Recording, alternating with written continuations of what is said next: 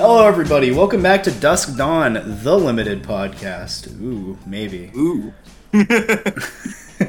Yes, I don't have to talk about Streets of New Capetta this week. I'm feeling pretty good because I went 0-3 at my LGS and then got a parking ticket. It's on theme because Streets of New Capetta and your car was on the street and got a parking ticket. Yeah, fucking run out of town. Hell yeah. Oh my god. It was brutal. I did get to play Cube with some of my friends, but that was the point because I had renewed my parking once, and then I went to a cafe to go Cube with some of the people at my LGS. We had a really fun time, and when I got back, it was like 11 at night, and there was still a fucking parking ticket. Yeah, that's what we like to call negative EV in the biz, folks. I stole that from Drafter, by the way. Yeah, I stole that joke. He made that joke like yesterday when I told him that. Yeah. All right. Anyways, this is the Baldur's Gate episode, the Commander Legends Battle for Baldur's Gate. You ever heard of Tweedlebeetles? Are they in Baldur's Gate? When Tweedlebeetles battle on a Baldur and a gate, they call it a Tweedlebeetle Baldur's Gate battle. Damn. Are there any beetles in this set, Karif? I highly doubt it. Question. I don't know. There's like gnomes, so there might be beetles. I'm not checking that. That's not what we're here to talk about today. Alright. So today is the overview for Baldur's Gate. I'm really excited once again because I don't have to talk about Streets of New Capetta. But if you are like us and feel okay to go out into your local LGS and play some Battle for Baldur's Gate with a bunch of people, you might be wondering about the strategies that you might employ in order to try and win. Because multiplayer formats have historically been a lot tougher to draft and to play in and to win than traditional competitive 1v1 draft. And if your LGS is going to be doing this for a while, because Streets of New Capetta has kind of underwhelmed, this is probably going to be an important episode to think about and to talk about. We might end up talking about it for a few weeks, but we're going to do an overview this week. I'm excited for this set. Commander Legends 1 was a pretty reasonable time, and this set doesn't look too much different, and I think that's probably a good thing. It should be some more good old-fashioned Commander fun. Everyone knows Commander is the one true Magic the Gathering format. So when you combine it with a subpar format like Draft, you get something truly beautiful. Commander, Magic the Gathering's only format. That's true. The last time I played Commander Legends, it was about a month and a half ago, I think. Probably more than that, but whatever. Anyway, it was fairly recent, right? And I drafted this blue-white equipment deck. It was artifacts and equipment. It was that white one which lets you equip them without paying the cost, and then the blue person which taps all your artifacts to do something. Can't remember exactly. Right. But I had a pretty fun time drafting the format. Playing the games, it is a little weird. You're still playing a multiplayer game with commons. One of the things that Conspiracy did to kind of alleviate the commons problem was to not only power them up, but to give you incentives to play a lot of the same ones so that you could augment the shitty commons and make them actually playable. Commander Legends doesn't necessarily have that, but there's still a lot of fun things you can do. It's just that, yeah, the other thing is that these games tend to take a while. Oh my god, I'm starting on this super negative. I haven't even played the set yet. I shouldn't be this negative about the set, I don't think, at the start of the format. I mean, that's your job, Karif. If somebody's got to be the negative voice in the room, and it's gonna be you. Speaking as somebody who really, really, really, really likes Conspiracy and Conspiracy 2. Conspiracy 1 more than 2, but they're still both master sets. I was a little bit disappointed in Commander Legends, but the bar was set incredibly high by Conspiracy. So, I mean, I do think when we get to Conspiracy Commander Legends, it's going to be epic because we're headed there, right, Karif? We got to be. We're going down the collision path, right? The train, the lines are destined to meet. That actually sounds sick as hell. Yeah, but wizards and I don't know Who can we get to try to do that? Gavin has to come on the podcast so we could pitch him Commander Legends conspiracy crossover. We can just lie and say we got Gavin on the podcast, and then more people will listen. Gareth, big brain strats. Oh man, did I tell it? I haven't told everybody on the podcast about the time that I went to HasCon and Gavin and I like looked at each other and I gave him a little nod and then he gave me a little head nod. It was like a cool moment. And then he remembered that later when I went to go play against Magic content creators / like employees or whatever like event that they had. Yeah, those were the days. Yeah, truly. Me and Gareth have realized since me and Gareth did not know each other when HasCon occurred, but have since realized that we were both at HasCon and just probably walked by each other at some point, but had no clue. Yeah, well, I mean, you were doing the Iconic Masters pre-release because there was nothing else to do. There was nothing else to do. Yeah, I'm not a big Transformers fan, so yeah. Nope, me either. Yeah, it was Iconic Masters pre-releases or basically nothing else. I do wish I stood in the line for the stupid cards for HasCon because those are worth big money these days. Yeah, mine got stolen. Yeah. You get a lot of shit stolen, Gareth. You got your Goblin secret lair, your Yeah, my money from parking tickets gets stolen. Yeah. The government famous robber, it's true. Alright, Baldur's Gate. It is time to talk about the thing that's on everybody's mind, which is the new set that comes out in a week. So, Baldur's Gate as a whole is based on the lore of Dungeons and Dragons, which I have no experience with. Like, none. Like, maybe a session. I've played 2 one-day campaigns, so I'm practically a pro, Gareth. Awesome. I like the Magic sets that have been about D&D have managed to capture the storytelling. I don't know if they've 100% captured the gameplay specifically, but in the Magic, but it's an okay adaptation. Yeah, I mean, more than anything, the D&D players get their funny creatures in card form, and we get Old Nobbone. Gnobbone. Yeah. I don't know. Man, I mean, now I'm going to be the negative one. AFR was such a middling set that only sold because it was D&D themed. I mean, Drafter famously not only had to play a lot of it because he kept winning, but played a lot of Limited during that time. So what happened was I realized that the format was farmable because in AFR, Red-Black was better than every deck, no matter how many people were drafting it in the pod. The thing about that is my value radar in my head started going off because I realized I could farm the format for ages. However, I was playing the same deck over and over again ad nauseum, and it wasn't the most fun Magic I've ever done. But the value radar was so strong in my head that I couldn't stop playing it. You know, the value radar of the sickness. I'm just telling you guys. Yeah, the value radar, also known as gambling addiction, question mark? No. No, yeah, no, it's a value radar, Gareth. That's what my therapist told me. All right. So I guess since we're transitioning into Baldur's Gate from AFR, let's talk about some of the returning mechanics of the set, and we'll go in the order of, I guess, what's actually returning from AFR to what's not. But there's only really, one mechanic returning from AFR, and it's dice rolling. Yeah, everyone likes a good D20, am I right? Yeah, so one of the things that I've noticed about these cards is that while they're still pretty much worth a card when you roll a critical miss, or a 1 through a 9, most of the cards that have die rolling do have high rolly 20, and even some of the 10 to 19 modes, right? It just seems a little bit higher powered on that top end, where you can go pretty huge with some of the die rolling cards if you get good die rolls. For example, I was thinking of that green overrun in the set. I don't know what it's called specifically.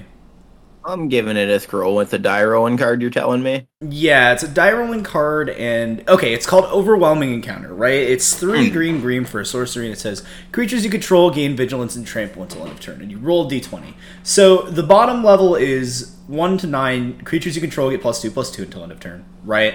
That's an overrun. That card's hasn't been playable for a second, but it's still probably pretty good, especially in multiplayer sets. I think multiplayer does scale it realistically, but yeah. Yeah, 10 to 19, you put 2 +1/+1 counters on each creature you control, which is pretty big value, honestly, already. And then the 20 is put 4 +1/+1 counters on each creature you control. And that's nuts. That's like Craterhoof, almost. That's true. I mean, yeah, the critical hits, and that rolling a nat 20 is pretty insane. They successfully captured the epicness of rolling a nat 20 from D&D. Like, yeah, it is pretty epic. And I think this is a little bit different from AFR, where the floor and the ceiling for most of these cards were not completely flat, but fairly flat, right? Maybe you get like a 3rd treasure token or a 3rd goblin token or something. But with the Commander Legends set, you might have some epic 20 rolls that completely destroy your opponents from time to time. That's true. Yeah. I'm a big fan of when die rolling, good old Nothic. You can die and then you draw 7 cards and lose 7 life, and then you die because you're at less than 7 life. Well, yeah, there we go, right? Does everybody start at 20 in this format, by the way? It's a 40 life format, almost certainly. Oh, okay. I mean, Commander Legends was, right? Was Commander Legends? Gareth and Drafter are well prepared for episodes and not Googling whether you start at 20 or 40 life in Commander Legends draft 100%. Right now. The other card, I guess, that is pretty cool, that's a die rolling card that can show you the high to low end of these sorts of cards, is Wand of Wonder, which is a rare. But it's 3 and a red for an artifact, and then you pay 4 and tap it to roll a d20. Each opponent exiles cards from the top of their library until they exile an instant or sorcery card, shuffles the rest into their library. You can cast up to X instant and or sorcery spells from among cards exiled this way without paying their mana cost. Wait, what? Yeah. What? Wait a minute. Wait a minute. Because I was sure. Wait. No. I think does it stack them under it? Let me see if I can pull this up in Scryfall to see a ruling on how this actually works, because like obviously the way the way that more than one spell. I think it would work, right, is that so you mill until each opponent, Gareth. It's each opponent. So yeah, that's what the trick is. That's what we're missing. If it wasn't obvious, me and Gareth aren't wired for games that involve more than 2 players. Yeah, I mean, I like Battle Bond enough, and Conspiracy 2 are my favorite formats, but those don't actually care about each opponent as much as you'd probably think. Yeah, so obviously casting one spell is fine. You paid 8 mana to free roll a spell from an opponent's deck, but you get X's 3. Boy howdy, you're living the life. I actually think this isn't one of the ones where the crit super matters. It's just the difference between the 1 to 9 and the 10 to 19. Because I feel like most of the time you're gonna hit 1 whiff spell. I don't know about that.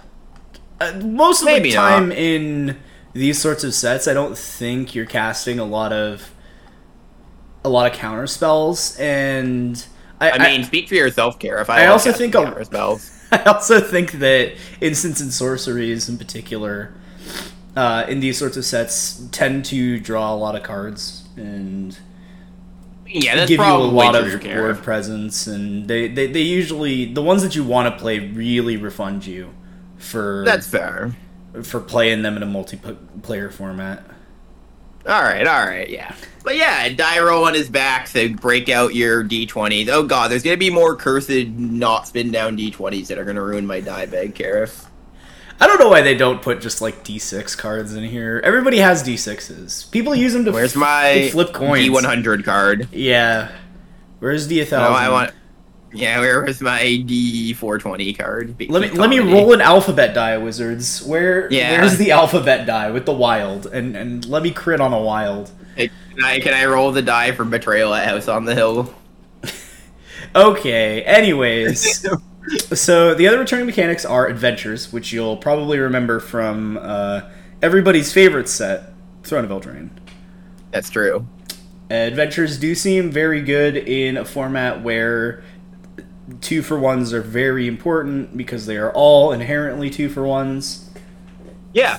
And there's a lot of nice utility, like a lot of the flex cards that are like a little too narrow for me to main deck, but are useful in situations, are on these adventures. So it lets you main deck these pretty niche, like somewhat niche abilities that will like be really good when they go off, and it's like pretty epic. I'm a big fan.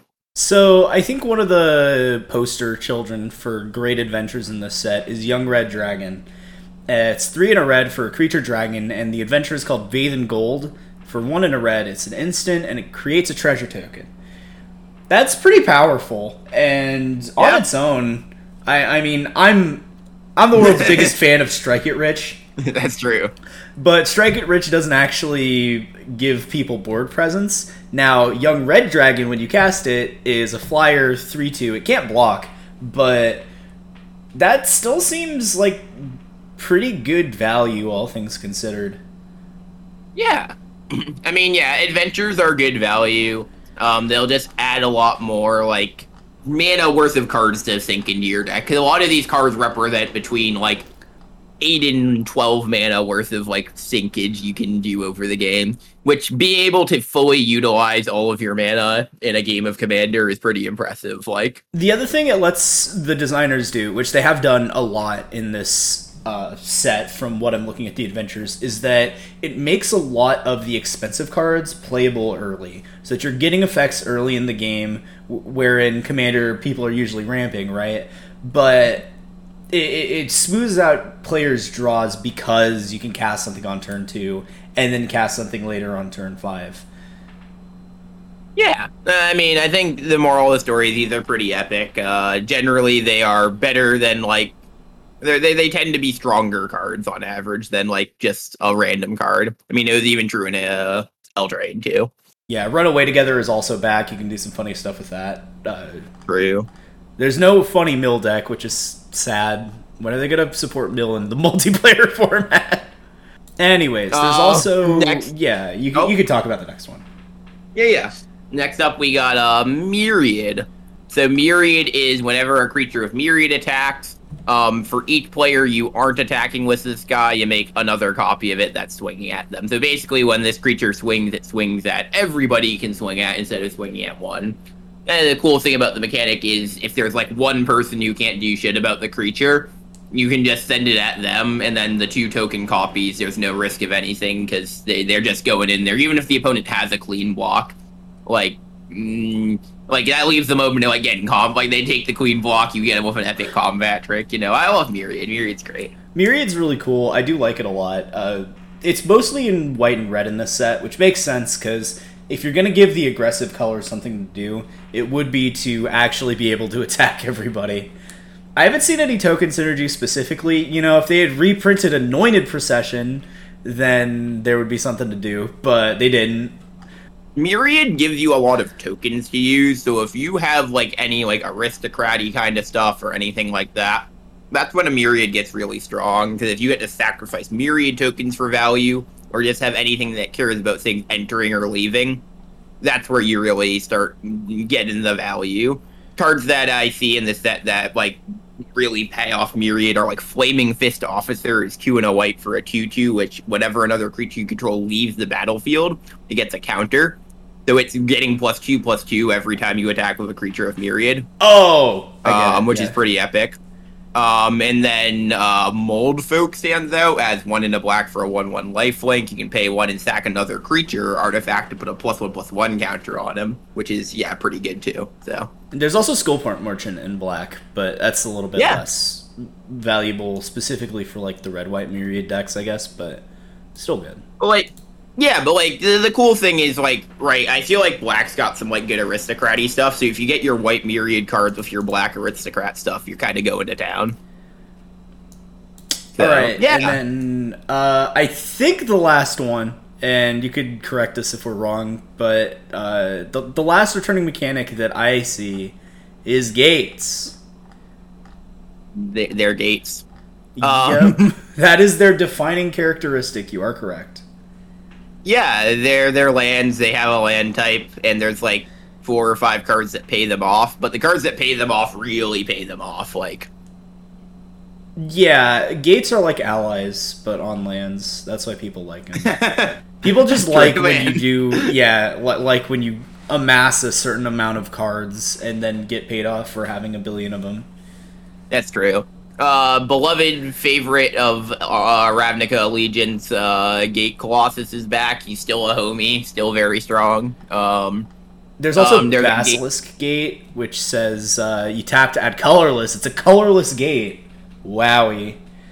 2 and tap it. Target creature gets plus X until end of turn, where X is the number of gates you control.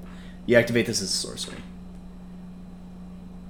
And then yeah, if you live the dream, you get the 9 fingers keen, and then you do funny gate things and win the game or something. Yeah, win the gate. Win the gate. But yeah, mostly these are just fixing. But like, if you see some like gate colossuses or like the basilisk gates late that you can like pick up and like do gross things with, then you can't play off-colored gates, because commander color identity does matter, but there's a lot of gates, so you could really get some gate things going, early pick them, and picking fixing is good anyway, so we'll yeah. Specifically talk about the idea of what to do in a format where you can't splash, and specifically have to grab cards that are in the color that you need like a very specific card of to get the splash. We'll talk about that later, but it is something to keep in mind just as a general rule of thumb. You can't play off-color diamonds. You can't play off-color gates. It's a little... It does cause awkward abilities. You also can't play off-color bombs, so like even if you like... I mean, you probably should still hate pick really gross cards you open just on the back of you don't want the guy to your left playing them in your pod. But like you're not gonna be able to like splash like a thick Esper bomb in your like blue-black deck. And then we got new mechanics, Karif. Well, what's our first one? Okay. The much talked about and thought about take the initiative. Where the hell is the initiative? I do not have it pulled up. Me either, but I'm scrolling because I was an epic popper playable that I saw. Yeah, this guy. Wait. God damn it. Scryfall is great, but they haven't linked the initiative dungeon to the initiative cards yet, and I'm crying about it. So here's what happens when you play a card with Take the Initiative for the first time. And none of the cards have reminder text. So God forbid somebody just opens these cards and doesn't know what's going on first. They're gonna be like, what in the fuck does this mean? Yeah. So when you get the initiative, you get the initiative. It's much like the Monarch token, where you get a weird kind of emblem-y thing that stays around Burger King somewhere. Crown. Yeah, exactly. This time, though, it's called the initiative, and it says whenever you get the initiative, and at the beginning of your upkeep, you venture into the Undercity. Am I correct? Yes. Yeah. And the Undercity is like a 7-step dungeon that ends in something crazy. We'll go over those in a second. But whenever somebody deals combat damage to the person with the initiative, they take the initiative. Yeah. Okay. Yeah. So, funny D&D, it's really forced D&D, like, reference, like... But I believe that for all intents and purposes, this just plays like the Monarch. Most of the time, I mean, LSV famously thought that venture into the dungeon, like, most of the modes are worth draw a card, and that's only true for like one of them, right? That's true, but the dungeons in AFR like kind of sucked, and this dungeon is better than them. So could you show me a picture of this dungeon so we can actually... Yeah. I am sending care of the Undercity as we speak. There it is. The Undercity is here. Okay.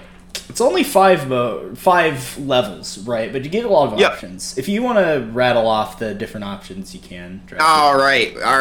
Drafters venture through the Undercity. Here we go. We start out in the secret entrance. We grab a land, put it into our hand, a basic land, and then shuffle. So that card, definitely worth a card. Indisputable, it gets you a card.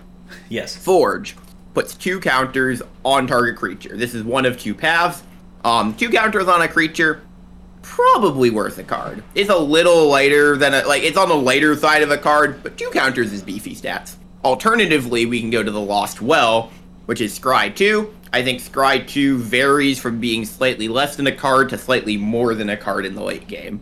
So I think Scry 2, worth a card.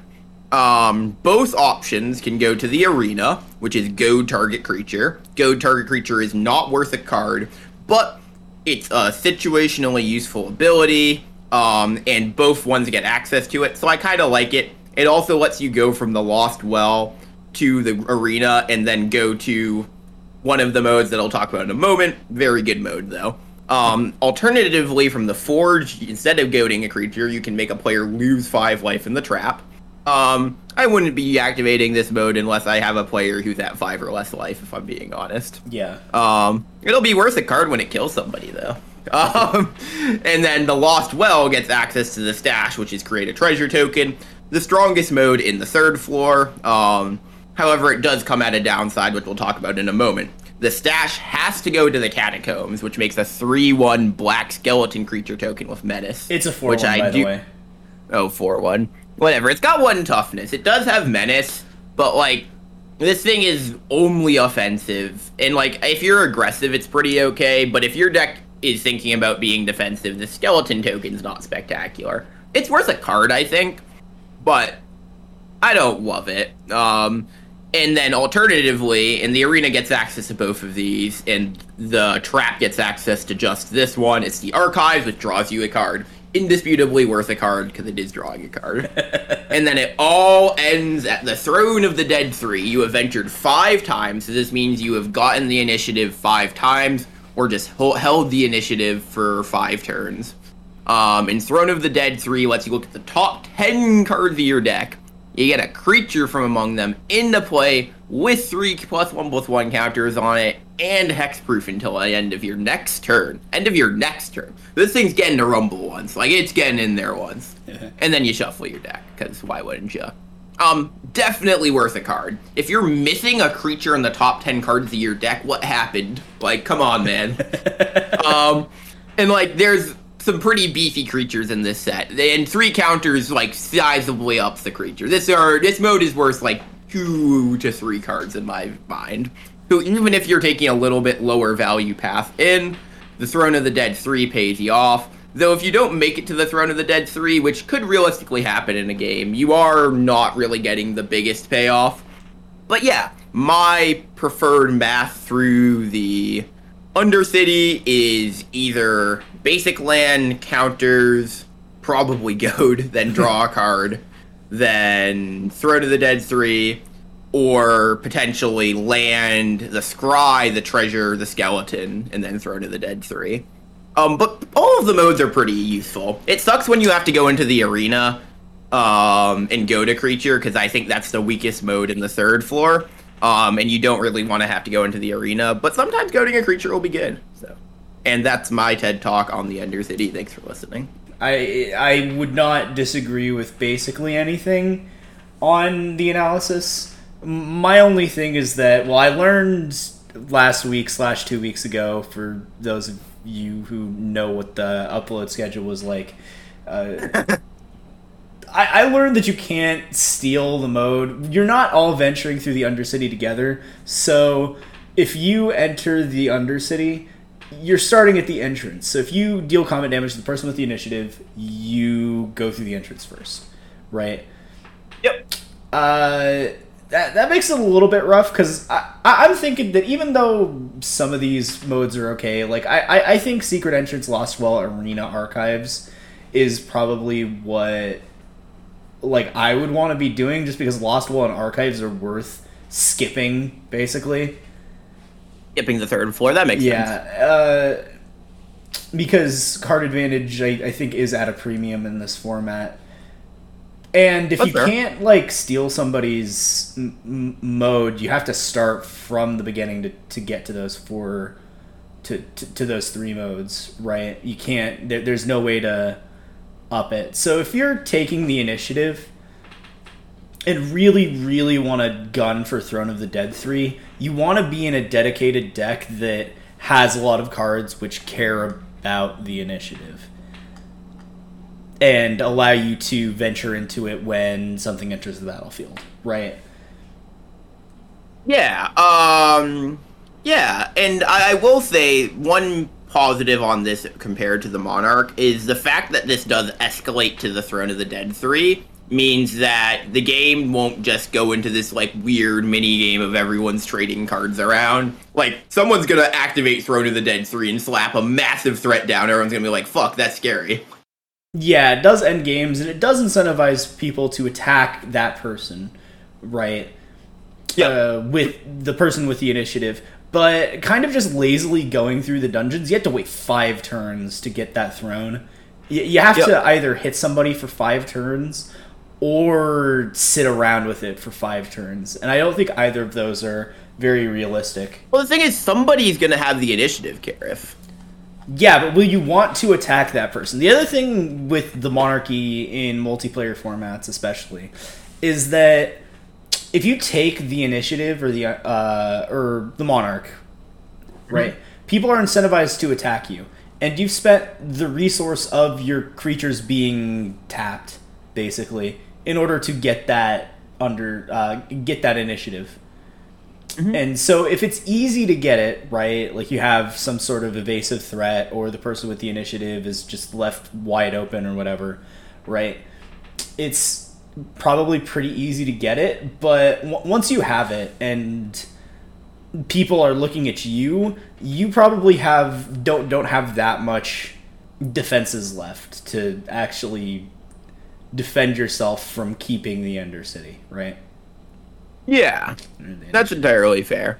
The thing is, right, I like this, and I've actually, specifically for this format, and I haven't really considered Take the Initiative in the context of Commander Legends 2 Draft, which sounds ridiculous, I know, but, like, but hear me out. I like the fact that the Throne of the Dead 3 is really going to put pressure on the game. Because the worst thing that can happen to a game of Commander is it stalls out.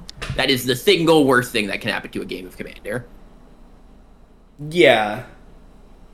And Throne of the, like, the initiative, like, the Monarch helped games not stall out, but sometimes everyone just draws lands and does nothing. Throne of the Dead 3 represents the game and, like, going somewhere. Even the 4/1 skeleton kind of makes the game go somewhere, you know? Damn, they're after you for that ticket, Karif. Yeah, better pay it off. I know. But yeah, no. Long story short, I think Take the Initiative is gonna help keep games shorter. I think it's gonna be, and it's gonna play pretty similar to the Monarch, but yeah.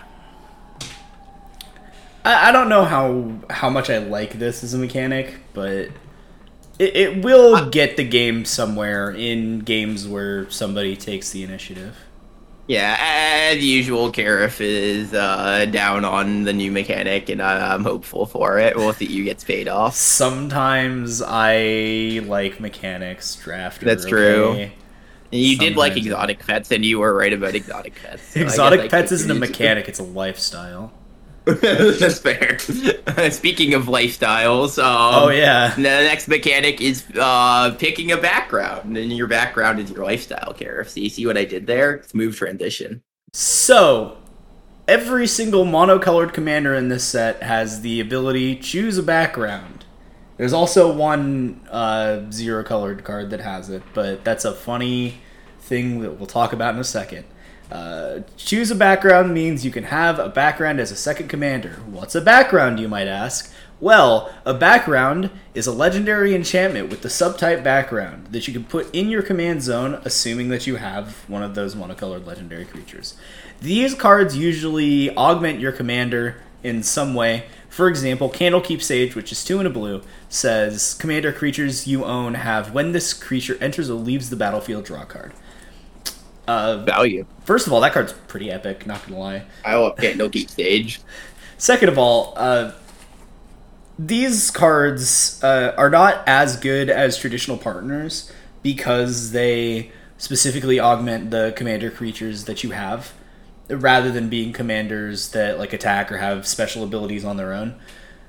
This helps it not feel like such a blowout when somebody just has like 2 partners, right? But it's still 2 cards in your command zone. So if you do want to play a single color commander or multicolored, but you can only find single colored commanders, these backgrounds will help you gain more color identity, and they will also allow your commander to do something neat, right? When they enter as an ability or something. Yeah, it's like a one-time investment to soup up your commander. They allow for flexibility in... They do the same thing partners do in the last set, but they don't, like, jam 2 creatures in the command zone, and that's pretty epic, honestly. Yeah, it's pretty exciting that the 2 cards that are there aren't... Holy shit, I'm just looking at a Navi right now. Have you seen Grey Harbor Merfolk? Sorry, this is off topic. Grey Harbor Merfolk? Yeah. Grey Harbor Merfolk. It's got those Avatar Navi eyes. All right, yeah, completely off topic. Is this Avatar 2 spoiler character? Avatar 2: The Way of Water. Yeah. Damn, I didn't know that was what it's called. That's pretty cool. Anyways, we were on background. Yeah. Oh yeah. I'm just giving background on Avatar 2: Way of Water KFC. But yeah, I think these will be fun.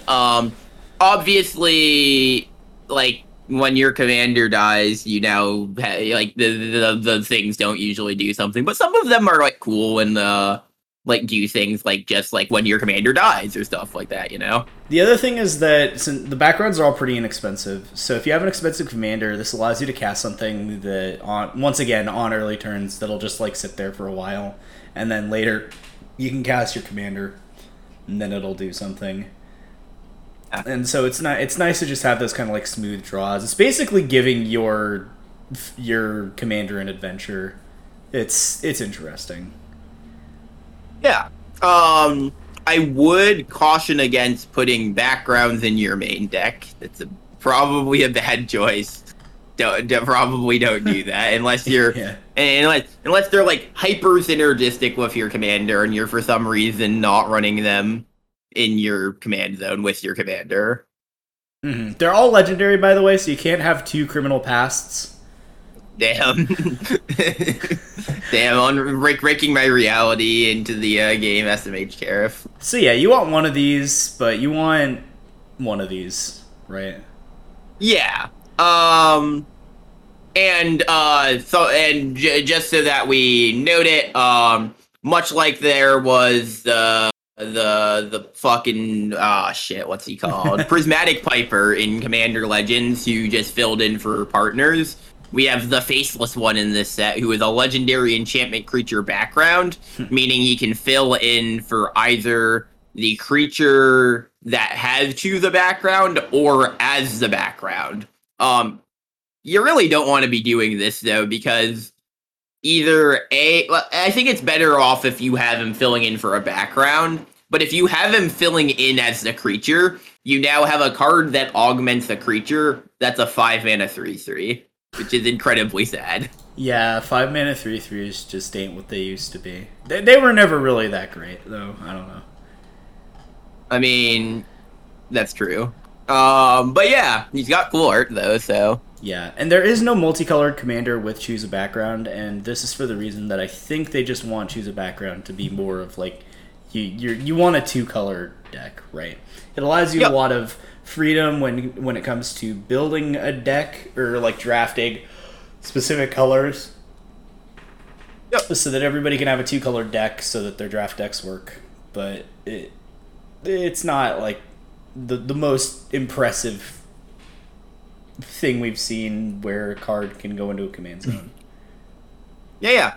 But yeah, and there are 3-color commanders in this set. In fact, I believe there's one for every 3-color trio. So you can still play 3-color. You just have to open a rare to do it. So okay, yeah. Okay, we're just gonna go over this real quick because I don't want to spend too much time on this next section. But on Reddit, they sent out a form, a funny form, and you may remember this from Kamigawa.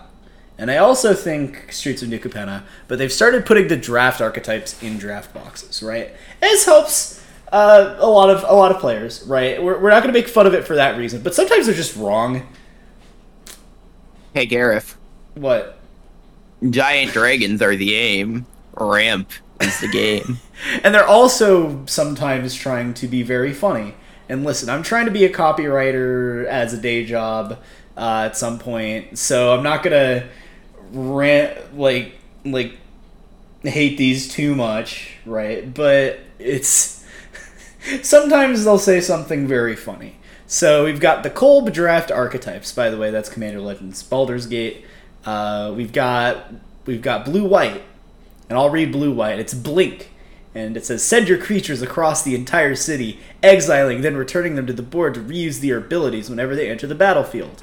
I think this holds up for the most part. I don't think there's a Flicker Wisp style effect, but Blink is a card. No, sorry, it's Blur, right? The band. Like the band. Yeah. Yeah. And Blur is a pretty good card. I've always been a fan of that white one from Kaladesh. I don't remember what it's called, but it does literally the same thing as Blur. Exiles a creature, returns to the battlefield, draw a card. And I believe that there's enough enter the battlefield. This is where you'll find stuff like taking the initiative and just a bunch of funny defensive creatures that get better when you blink them in or out. Yeah, there's some blinking going on. Yeah, and then blue-black is the initiative, using a mix of roguish evasion and sturdy defense. Take the initiative and delve deeper into the Undercity dungeon than anyone has before. You really got that. Yeah. Yeah, there are, in fact, most of the payoffs for completing a dungeon are in blue-black, which is fitting because, they're trying to keep the initiative, so, yeah, I think it's pretty accurate. I don't know how well people will be able to keep the initiative, but there are a large amount of evasive creatures in blue and black that are just, like, small and annoying, like Scourge, for example. Just slaps people over and over again. And then in blue, you've got stuff like Mystery Key and like the flyers that incentivize you to get cards in, as it were. Vicious Battle Rager is also brutal to block because every creature that blocks it, they lose 5 life for each one. Nice. So yeah, you really don't want to. And he takes the initiative when he comes into play. But yeah. Well, what we got next? Drafter. Black-red is the Treasure and Sacrifice deck. Wow, so much fun again. Wow. I mean, it can't be as bad as it was in AFR, but they must have learned that lesson. Deadly Dispute's still in the set. Anyways, all things, including people, are just tools in Baldur's Gate. Sacrifice creatures and artifacts to further your plans, and make some coin while you're at it. Ooh. Man, I've always wanted to make money while playing Magic. True. Yeah, I've not succeeded yet, but someday. Me either. Yeah, there's some aristocrat-y stuff going on in red-black. Though I am hyped for, ignore the aristocrat. Wait, they have Sacrifice and Aristocrat as separate archetypes, Gareth. That's pretty comedy. It's true. No, it's Sacrifice and Treasure Drafter. Oh, Treasure! Yeah, Deadly Dispute is back. It was a $4 common. Glad to see it. Your favorite boy, Hoarding Ogre's back. A lot of the stuff from AFR that was kind of just like good. Ogie.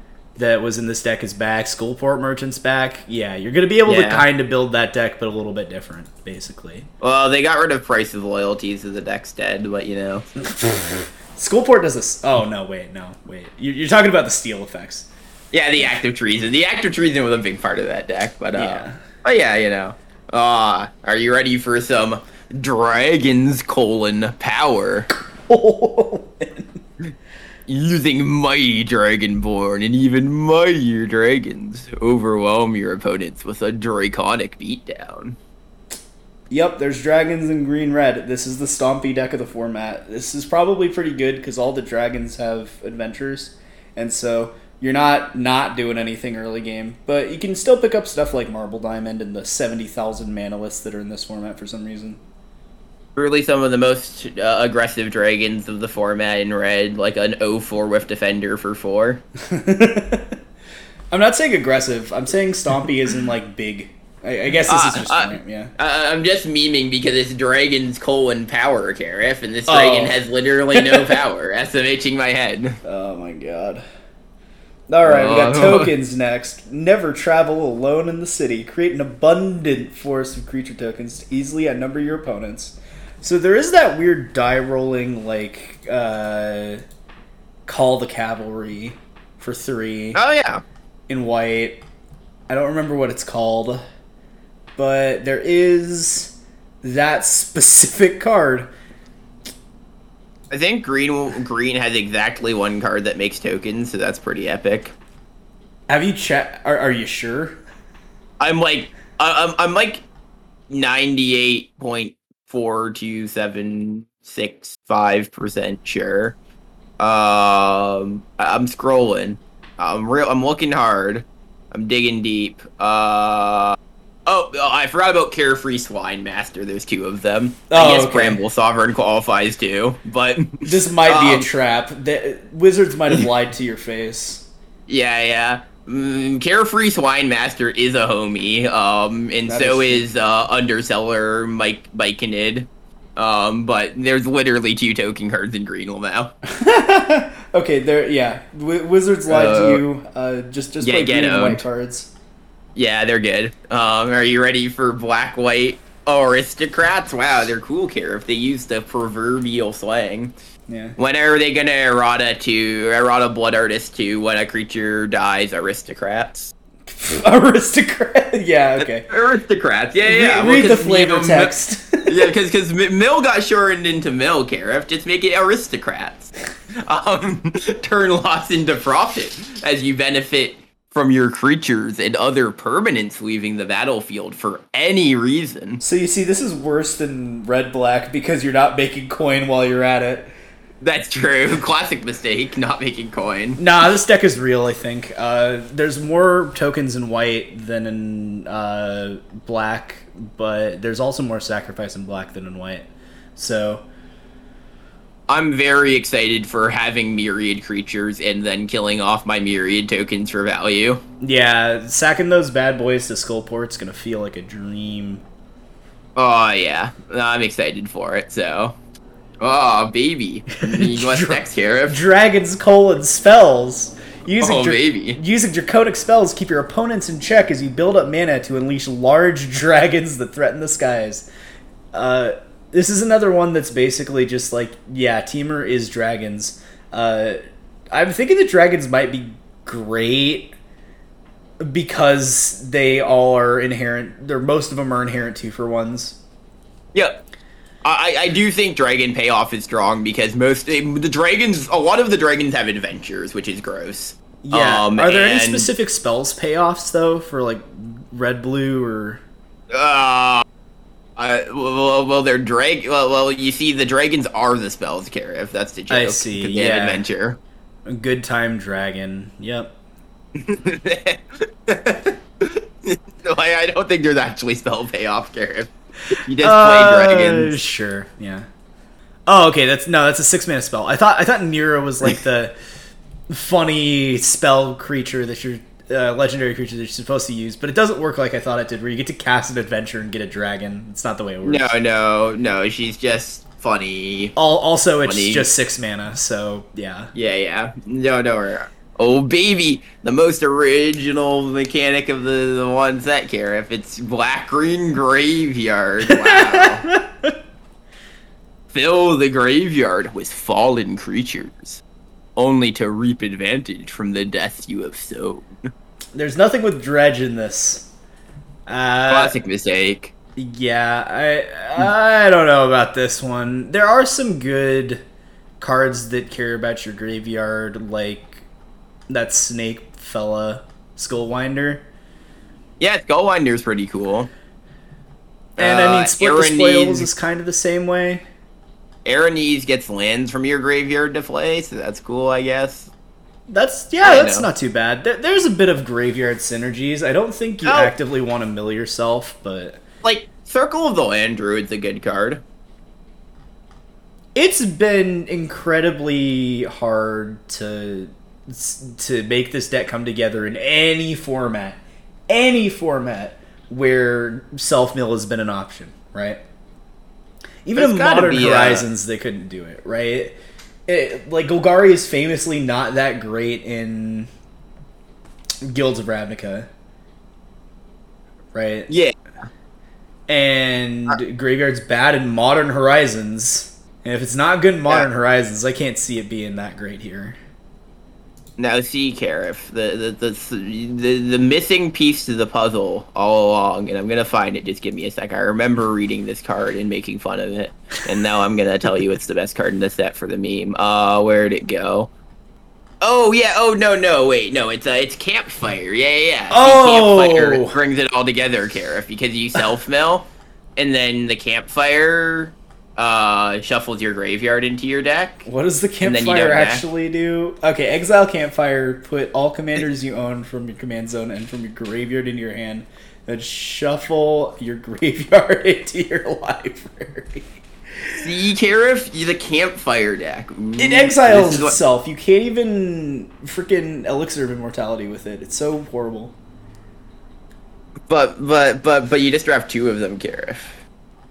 Yeah, they exile themselves as a cost, drafter. Yeah, but by the time you've activated the second Campfire, the opponents have already decked Karif. Okay, maybe if the format is absolutely miserable, Campfire is playable. Yeah, Campfire strats. And look, you just gain 2 life every turn. 1 mana is not very important, you know?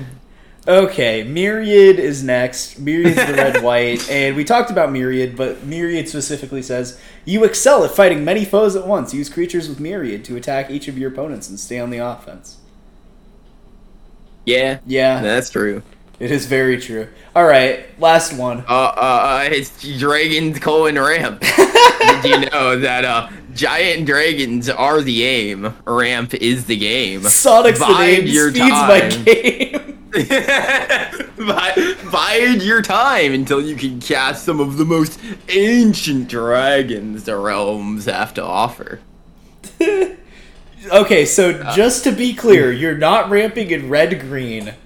You're only ramping in green-blue. Yeah, no ramping in red-green. That's illegal, Karif. You can only cast your ramp spells if you have blue in your command zone. So, I think the importance of reading these things, first of all, the meme, right, is that you can tell which ones Wizards has faith in and which ones they don't by seeing how shitty the like text is for the thing. And second of all, it's still important to understand basically what cards or like what color pairs are trying to do. I think there's more representation in certain colors pairs than other color pairs, but overall it'll give you an overview. But this is for us that don't want to have a 5-hour episode, right? Who doesn't want a 5-hour episode, honestly, Karif? Some of our best content. Yeah, we should read every single one of these from now on, Drafter, as part of the set. That's a good point. Alright, first up we got Faceless One. What are we talking about now? Sorry. We're starting the card, you know, the full set review. Oh. Oh, no. No. All right, the next thing we're going to talk about is how the set changes because you're drafting in multiplayer and also taking 2 cards to pick. The 2-card picks are super interesting, right? It's something we played with in Commander Legends 1, and it definitely allows for some pretty interesting decisions, I feel like.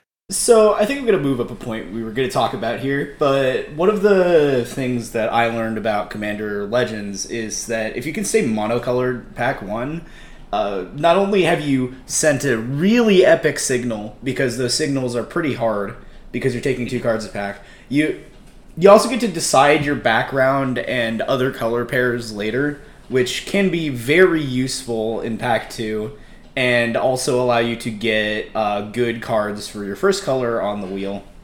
That's been my experience, at least, yeah. Yeah, so the nice thing is, right, if you open, like, I don't think any of the backgrounds are, like, crazy. There's a couple of the backgrounds that might be crazy enough that you want to start on, but you can, like, start on a half of a duo, like, try to primarily draft that one color, and then you're pretty flexible into the other one. Once again, if you get a 3-color commander, you're kind of just living the life. Those seem really good, and then you can pick a lot of gates. The other thing is that you can double up on fixing, but you can also take a fixing and a spell instead of having to decide between 2 of them. Yeah, I definitely remember a lot of packs where I would take like a strong commander and a like command tower in the first pack, and it'd be like, oh yeah, this is sweet. Oh, God forbid you get Arcane Signet, but we'll talk about that now. How about?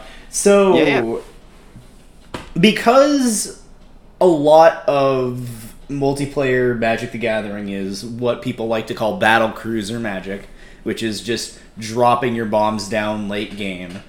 The thing that you want to be doing in early turns, even if you're trying to put on aggression, is make sure that not only you take fixing, you also take ramp, right? So Arcane Signet's in this set, Command Tower's in this set. Both of them are really good.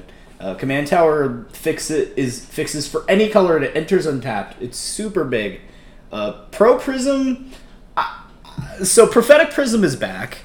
And for those of y'all that may remember Kaladesh, one of the best things you could do with Prophetic Prism was splash insanely. You can play all of these dumb off-color cards and strong splashes and whatever, and you can't do that in this set. Remember that commander color identity is a thing, and that you cannot, under any circumstances, go outside of that. I don't know about Pro Prism, but Drafter swears that it's still good in this format. I love Pro Prism. I mean, I think it's a little weaker than like Arcane Signet and Command Tower, but right under that echelon of like those. The thing about Pro Prism, right, especially early, like once you know what colors you're in, I think it goes down a touch. But taking them early, like in pack 1, it always goes in your deck. If you're in a 3-color deck, it's even better. And, like, you get the card back, too. It's fixing that doesn't cost you a card. Yeah, I really, really like Pro Prism. It is pretty close to cycling, and since y'all will be playing... Is it 60 cards, or did we figure out if it was or not? Yeah, it's 40. I don't... We still haven't figured it out. I remember... Okay, so, big behind-the-scenes moment. Today is a different day, and we were supposed to look this up yesterday. We still don't know. I'm pretty... God damn it. There's no way we can... I don't know. Talk about other things I figured out, Garrett. Well, I mean, the last thing I wrote down was Wayfarer's Bauble, but I also wrote down Drafter will make a joke about Mitch and we shall move on. So this kind of, like, hinges on you making the joke. Okay. It is a 60-card draft deck, which makes sense because it's a 20-card pack. I presume it's still 20-card packs in this set, with the double picks. But yeah, Wayfarer's Bauble is a good card. Don't let the the dubious character supporting it take away from its goodness, you know? Yeah, it puts it on the battlefield. It is very much colorless rampant growth. It's very good. Pro Prism does go up in my evaluation since the decks are 60 cards, because if it just cycles, that's fine, and it's something you want to be doing early, and it's good to just be able to churn through your deck for the important cards in it. Were you worried about decking? Mm-mm. No, I was worried about just, like, having air in your deck, right? But if you're in a 60-card format, having or not having that air, sometimes you just need to dig deeper and more often in 40 cards deck. Can you take off this turn to kind of dig for something more relevant. I don't know. Yeah. Also, just a note on the tricolor commanders, because I think this is something that I noticed in the first set, and on a quick glance, it seems to be pretty true in this set as well. They tend to be hyper specific. So if you get one early, you can really build around them. They tend to have they tend to be very dug in on like niche mechanic. And some of them are like generically good. Like most of the gods that are the tricolor cards in this set are just like pretty generically good. But like some of them are like very like there's the adventures guy, there's like the activated ability lady. They tend to be pretty big build arounds. Yeah, and that also being said, you will always have access to your little like enchantment emblem commander creature.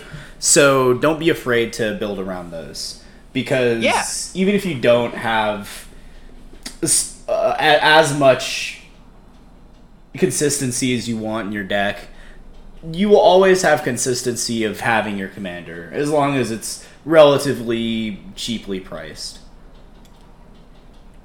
Yeah. I mean, yeah. That's the thing, right? That's why you take all of this fixing and ramp early to help support like your commander and all of that good stuff and all of your like sweet synergy.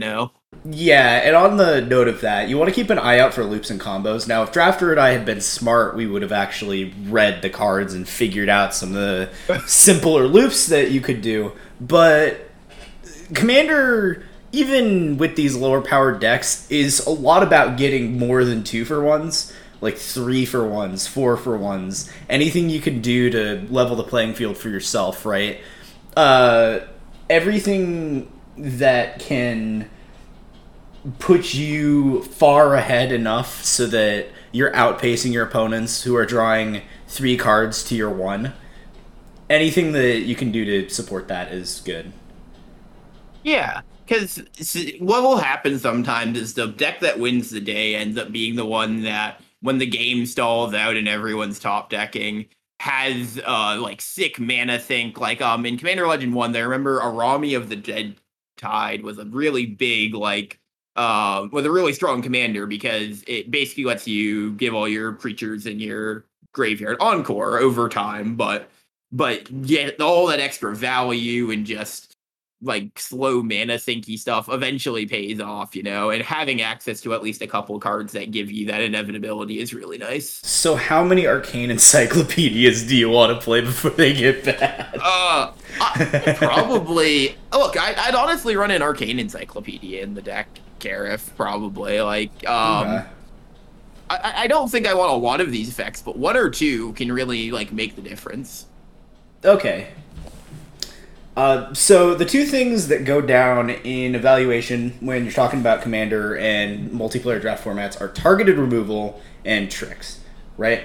The reason that targeted removal goes even further down than it has in recent sets is because you're essentially 1-for-1ing, but with only one person. So there's usually about 3 non-land permanents entering the battlefield that aren't yours in a 4-player game each turn, right? So targeted removal, when you're spending that card, is not trading for an entire turn's worth, and the tempo loss that you get from doing that can be real, right? That being said, Commander Legends and Baldur's Gate as well, I think, are known for some horrendous bombs that you will need to take down, right? So some of the higher level ones, like anything that exiles, tend to be better than just like Lightning Bolt. I think Lightning Bolt's unplayable in the format as it stands, but I wouldn't go as far as say unplayable, but I do think I really only want like one of them in my deck, and I think you basically hold it until somebody does something to you specifically that causes you to like, all right, I gotta smack. Like they come at you, they're like trying to like. It's nice to have, especially instant speed interaction is significantly better than sorcery speed having to like sorcery speed removal something is terrible in this. Having the option to do it as a reactionary thing is good. Yeah, this is also why board wipes and that dice rolling Anger the Gods are pretty good. Because you can put yourself back to square one, knowing that you have more cards, and knowing that you traded one card for like 15 cards, right? Yeah. Or something like that. Yeah, no, that's absolutely true. They passed me Slash the Ranks. This is why I'm saying this. In my Commander Legends draft, I got... Okay, let me brag. I got Slash the Ranks and Promise of Tomorrow in my pool, so I had to do some finagling, but I did eventually get off the, oh man, I slash the ranks, everything dies and I get back all my creatures sort of thing, right? That's a combo. Oh, yeah. Oh, absolutely. All right, Gareth, can we cut for a sec? I gotta sure. Real. All right, second thing that we're going to talk about. Second thing? Like 70th thing. Why are there 50,000 mana lists in this format? It is truly remarkable how many they managed to get in. There's like those dragon ones. There's just regular mana lists that like tap for 3 and do an auxiliary thing like Network Terminal from Kamigawa. There's a lot. Yeah, it's like you're gonna have to put something a lot better than like no maximum hand size or like weird scry onto your mana list before I'm gonna play it. I don't even like playing Chromatic Lantern. Like Chromatic Lantern can be good, but it's less good in these formats, right? Where you're forced to be 1 to 2 colors to maybe 3 if you're lucky. Yeah. I'd say pretty heavily stay away from these mana lists, and maybe if you have like a really high quantity of dragons and get paid off by the dragon ones, but so the Lapis Orb of Dragonkind, the 2 and a blue one, it says tap add blue when you spend this mana to cast a dragon creature spell, scry 2. That one seems okay. There seems to be a couple of them that are not horrible. Is there a black one? So yeah, if you're no, because they're only in the dragons decks. So if you're dragon ramping, the Lapis Orb of Dragonkind is pretty good. Okay, yeah, the Carnelian Orb of Dragonkind doesn't seem too good. It can get people. There is value to haste, but it's not like the best thing ever. If I've got one of the ancient dragons in my deck, I think that puts Carnelian up in my book because giving those cards haste is so insane. Oh, Jade Orb of Dragonkind's actually kind of sick. Never mind. It's add green, but it gets +1/+1 counter and hexproof. Yeah. Until your next turn. That's kind of hot. Yeah. No, I do think the orbs of Dragonkind are pretty good if you have like a goodly number of dragons you're ramping into. Sure. Just make sure that you have dragons to cast with them because they're pretty underwhelming. Especially since they only tap for, like, the color that they are in just, like, decks that are that color, right? And don't have dragons. Yeah. Oh, yeah. Also, if your commander is a dragon, play them. Oh, you're right. Are there any dragon commanders? I guess Stanos Dragonheart. Yeah.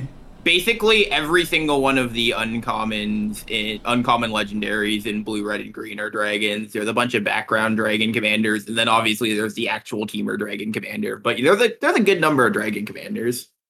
Okay, you have the Dusk Dawn seal of approval on these weird, shitty dragon mana lists. So go out there on the and play condition them. you're actually playing dragons. Yeah, sure. Mana is good, but it does eventually have diminishing returns. Like, eventually. If you spent a card to play them, you're still down the card that you spent to play them. So it better have long-term effects, right? And it needs to be more than just weird scry. Oh, Drafter, your favorite cards in this set, too. Burnished Heart. That's a ramp card. Yeah, 6 mana rampant growth, Karif. Now that's value. That's not a rampant growth. It's explosive vegetation. Sorry, yeah. Explosive vegetations. Yeah, it's very good, Karif. Play 8 burnished hearts in your deck. That'll get you big value. Okay, and so those are the backbones of the decks. You kind of take the fixing, and then you take the loops and the combos. Then you kind of fill out your deck with a bunch of synergy pieces / just like draft stuff. And after that, you're going to be playing probably 1 to 2 games. The way I've experienced Commander Legends at my LGS when I played it the one time was that we had time for 1 game. And then it was like 11. And so it's going to be kind of hard to prize out, but there are some things you can do to spin the tides of gameplay in your favor, even though there's 3 other people. And it's pretty much all about being wary and conservative when it comes to spending your resources and trying to make other people spend theirs. Yeah. I mean, I know, like, one of the biggest, like, the weird thing about this is, right, if you're a primarily limited player, you're probably used to just doing the best thing you can do every turn. And sometimes it's just not right to do the strongest play you can do every turn in Commander. Yeah, even stuff like taking the initiative, right? It puts you in a weird space where there is an elongated period of time and collective memory of the thing that you did that will last for more turns, that is like a heuristic in 1v1 limited, but a real mind like game that exists in free-for-all Commander, right? Yeah. One of, like, the most striking examples to me of where things go wrong in, like, a Commander Limited format for a player is I had a deck where I came out swinging. I was putting, like, good pressure on the board. I was even gaining life because I had, like, lifelink creatures. But I had a pretty commanding board presence. So it was a 3-player game. The other 2 players, like, pretty heavily turned on me. So I was basically playing a 2v1 for a good portion of the game. And then the guy who actually had, like, a high-value commander that just got off to a slow start eventually took over the game because they were both killing both of my stuff. And then I was left with, like, nothing because they both teamed up on me. And then the guy with the high-value commander won out because his commander was high value. Now, sometimes people's decks are just good enough where they can somehow 2v1. It's true. Doesn't happen very often, but It's taking rare. down that person is often probably going to get you on the side of the rest of the table, but there's a lot of just, remember when you hit me for 3 with that thing a billion turns ago? I'm going to do this because you did that, right? And this is more important because whenever you declare an attack, assuming you don't have Myriad, right, you are declaring an attack on somebody because they did something, right? Or you have a reason to do it, and that begets more reasons and more reasons. One of the things to remember about Commander Legends is that politics are very, very real, because in lower powered formats like Commander Legends, the card advantage won't be enough, right? You're gonna have to band with some people to essentially overtake somebody that is ahead on board, right? Oh, yeah. To make sure that you don't put yourself in such a horrific position afterwards that you can't recover after you've destroyed this other person. It's true. I will say, one thing I do like about this format and what will potentially help keep games going is I feel like there's a good number of cards that goad things in this format. And goading, for those not familiar, did we actually mention that in our mechanics section, Karif? I don't think we did, no. But what goad does is it forces, when you goad a creature, it has to attack, but it can't attack the player who goaded it. So as the goadee, you get to say, this creature has to start, like, putting pressure on the game, but not at me. And that is pretty good. Great. Yeah. You do have to eventually kill everybody at the table. I don't know what that looks like because I've only played like 1 to 2 games of Commander Legends, but usually that ends in a 1v1, right? And the person with either more resources or the bigger bomb wins. It's true. But that's the other trick, right? Is if you can get, it's all about extending but not overextending. Like, yeah, you can put enough out that you don't get rolled over, but not too much out that you become the threat. The other thing you can do is, well, there's multiple roles to play, right? But you can play the person that, oh, I'm not doing anything, and then you just literally shit out your entire hand, like turn 70 or whatever, right? Don't mind me, I'm just a wandering traveler. It's like that donkey video where he explains Slay the Spire. True. I mean, yeah. I mean, commander politics are something you kind of have to, experience for yourself and get into the joy of convincing your buddy that he shouldn't attack you, even though you definitely should attack you. God, Among Us? I mean, true. Commander is the original Among Us. You heard it here first. Oh, man. I'm already making this format sound better and better every time I say a new thing about it. Yeah, this is why usually these sets are only drafted like twice or to 3 times, is because games take long. And politics can be fun, but honestly, like, you think you know the people at your LGS, but you don't know what's going to happen in these weirdo political games, right? Commander Legends is very Mario Party sort of bullshit that you can't stop sort of things. I like all of these edges, right? Can push you towards winning, but you still have to overcome 3 people, right? So do you play your commander like you play Mario Party, Karif, just always going for chance time? Oh, if I could play Warp World in every commander deck I ever drafted, I would. Warp World is the original chance time. That's true, man. I do love a good Warp World. So let's say that you're in like pack 1, pick 1, and you draft Mr. Red White, where everything has Myriad, right? That's true. And you're gonna Duke Older Ravengard, and you say to yourself, okay, I want to draft Red White, and I'm heavily incentivized to do so, right? What do you want to do to make sure that you can stay ahead? Because red-white does seem to be the more aggressive color, even though it still has big 6 drops that you can ramp into. What can you do to make sure that people don't fucking hate you and hate you out of the game? It's true. I will say, I think the dream for Red White is that people realize what's going on, but it's already too late. Like, you're applying big pressure, and then you're goading their stuff, and they have to get into the red zone even though they don't want to. And I feel like making sure that you're like, chipping everyone down. And I would say, especially if you're playing one of these aggressive decks, don't feel bad about killing someone if you get the chance. Taking a player out of the game is huge value, because that's one less guy who can fuck you up. So don't listen to the pleas of I haven't even gone to do anything yet. Don't yet. Kill him.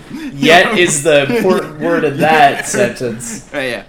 And that's why people are like that. Like, oh, I didn't even get to do my sweet 7-mana combo with my dragon and my background. And it's like, yeah, because if you did that, you were going to win the game.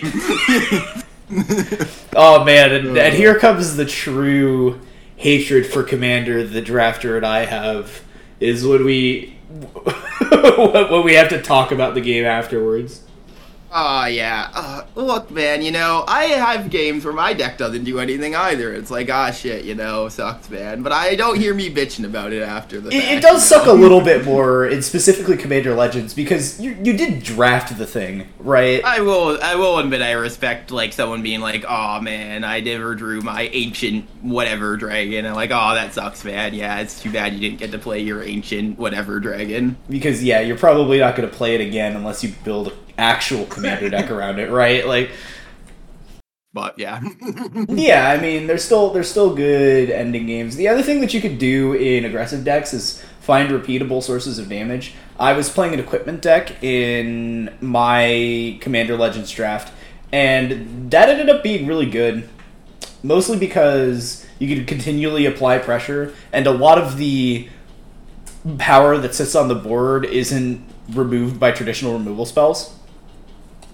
And so looking for things like, well, Blade of Selves, but even just like dumb Cloak of the Bat, or like on a quick glance, I just noticed there's a cool uncommon Phoenix that for 3 mana you can bring it back from your graveyard to the battlefield attacking as long as you've attacked 2 players. That's pretty sick. Like yeah, Swiftfoot Boots pretty good still. Oh yeah, Swiftfoot Boots awesome. Things that can augment your creatures are very good in aggressive decks because that means that not all of the value that you're getting out of those cards is lost when somebody removes the creature. The other thing you can do in those decks is play a lot of like low drops so that everybody that tries to hurt you just like has to go really down on mana advantage to to hurt your shit, right? Yeah.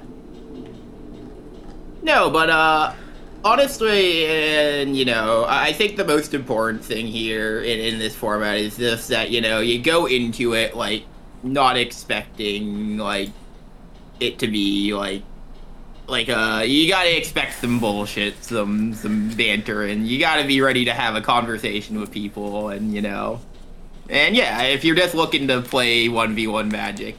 If you haven't played Commander before, which, God for... I don't know who's listening to this who haven't played Commander before, but if you haven't, give this a shot, You'll find out very quickly whether or not you like it. I am excited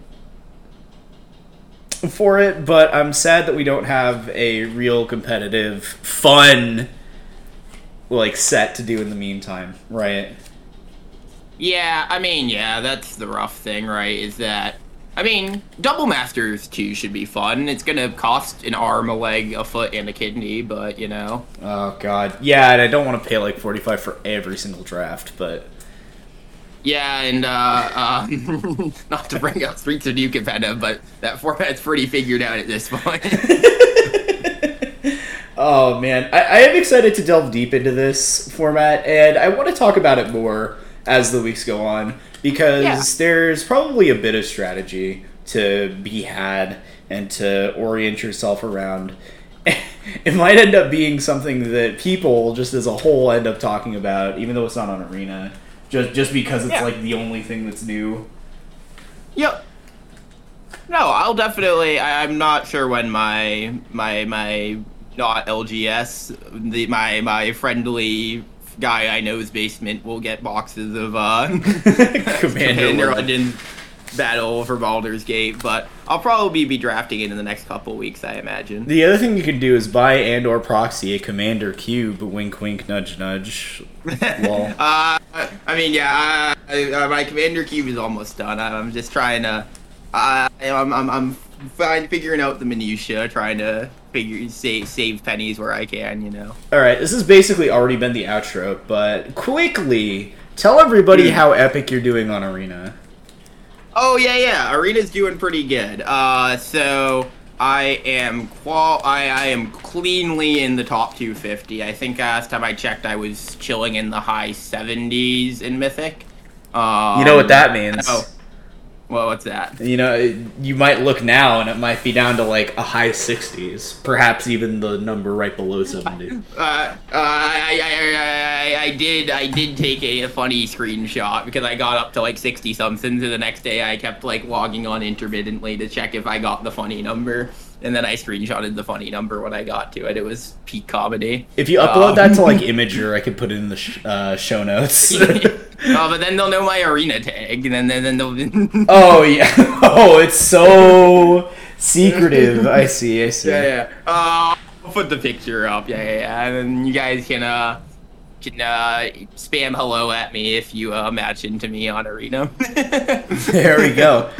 And you specifically got Mythic, but you also played in 2 events, am I correct? Yeah, I did. Since I hadn't been playing much Arena the previous months, I did the hard qualification for I did the play-in preliminary, and I did get the play-in preliminary run to do the play-in preliminary, what would be last Saturday when we were recording this.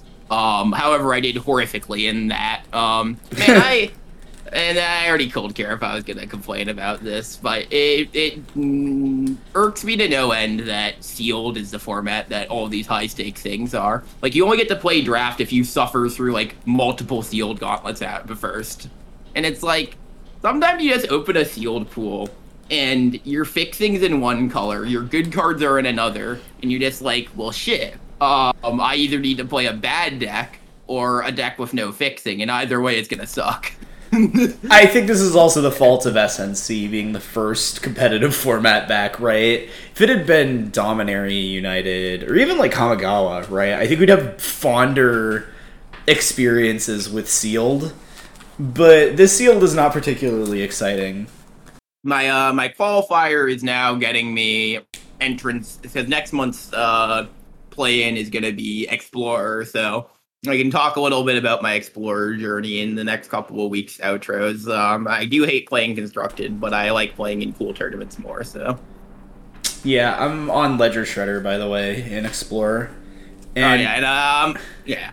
I got one of the dumb tokens that doesn't even get you into the event. You need 20 of them to get into the event. But I did get one of them, and that was pretty fun. I like the deck enough. It struggles against control. It struggles against a lot of things. It struggles against Greasefang in Best of One. Sometimes you can outrace Greasefang, which is crazy, but it's kind of few and far between. Overall, the format does seem pretty fun, though, and people are doing some very basic but also very interactive things in the format. Yeah, my deck I've been working on polishing up, getting good at is Mono Blue Spirits. It's the perfect deck for me. It's how I enjoy playing Magic. Pressuring the opponent, but I still get to cast counter spells. Hell yeah. So, yeah. What was the last thing that I was saying? Okay, let me say one thing before we end. All right. So for like a month straight, right? I have been telling Drafter I don't like Inspiring Overseer's design, right? And because it's just like pushed from the Dwarf from Kaldheim to the Inspiring Overseer, right?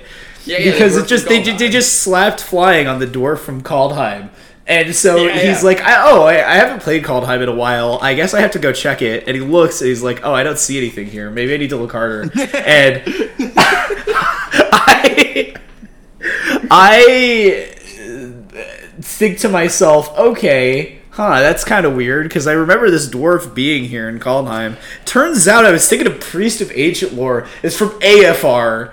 And so this entire, like, month-long journey of me bitching about Inspiring Overseer being the most, like, basic card.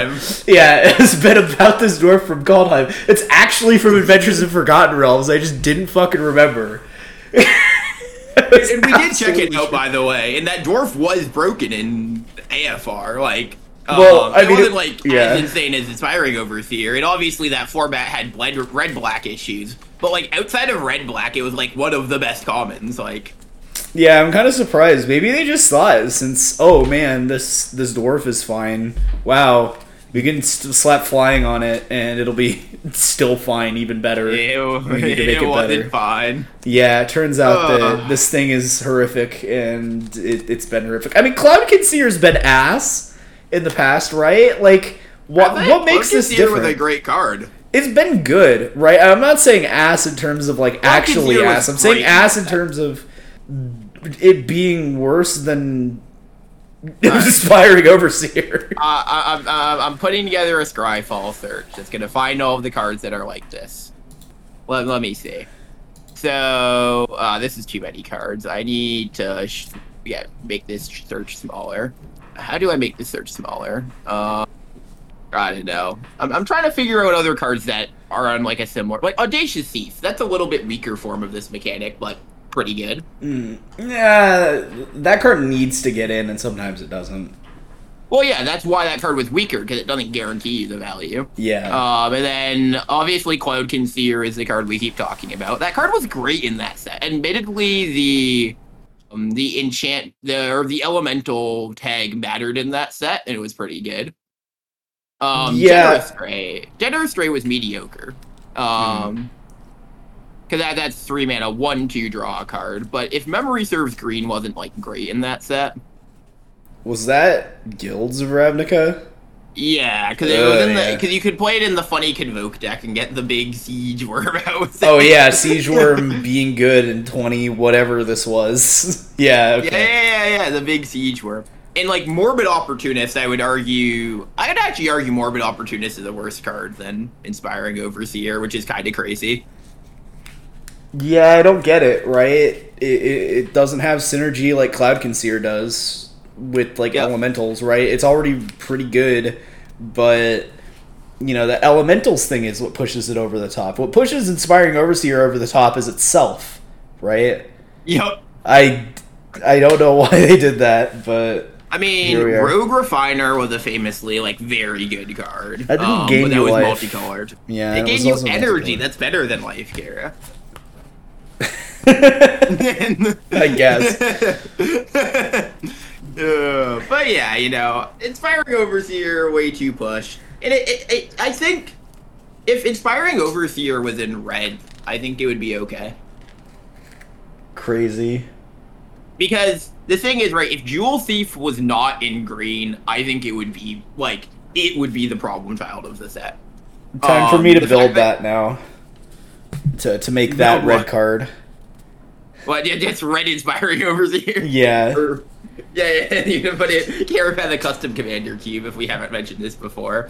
That we put a bunch of dumb in-jokes every time we're like bullshitting and making jokes. God, now this outro is dragging on forever. No, it's fine. It's fine. If you're still listening at this point, you know, they just want to hear about your commander cube. Yeah, we'll do an entire episode about this thing, because it's a mess, but it's really funny. We might have to try to do a video companion for that one, Kara, where the cards like actually show up on screen, because just listening to us talk about custom cards is probably tough. I might be able to upload it to Cube Cobra depending on how they handle custom cards, but yeah, this is all bullshit. That's not a bad idea. Yeah, that's like 3 to 4 weeks from now, because that's when this set's gonna be like over, and we're gonna have to figure out stuff to talk about between Double Masters and this.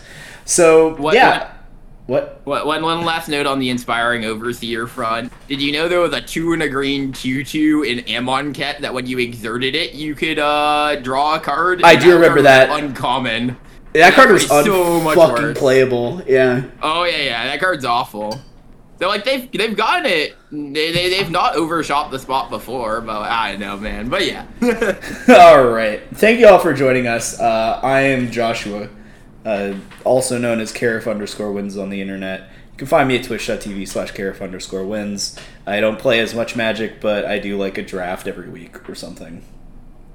Since we're going for full names, I am Alexander, also known as Drafter Demon on the internet. And you can find me at twitch.tv. Is it twitch.tv? Yeah, it's twitch.tv. Yeah, twitch.tv/Drafter Demon. I haven't streamed in a hot second, but if you pester me, maybe I will. I will.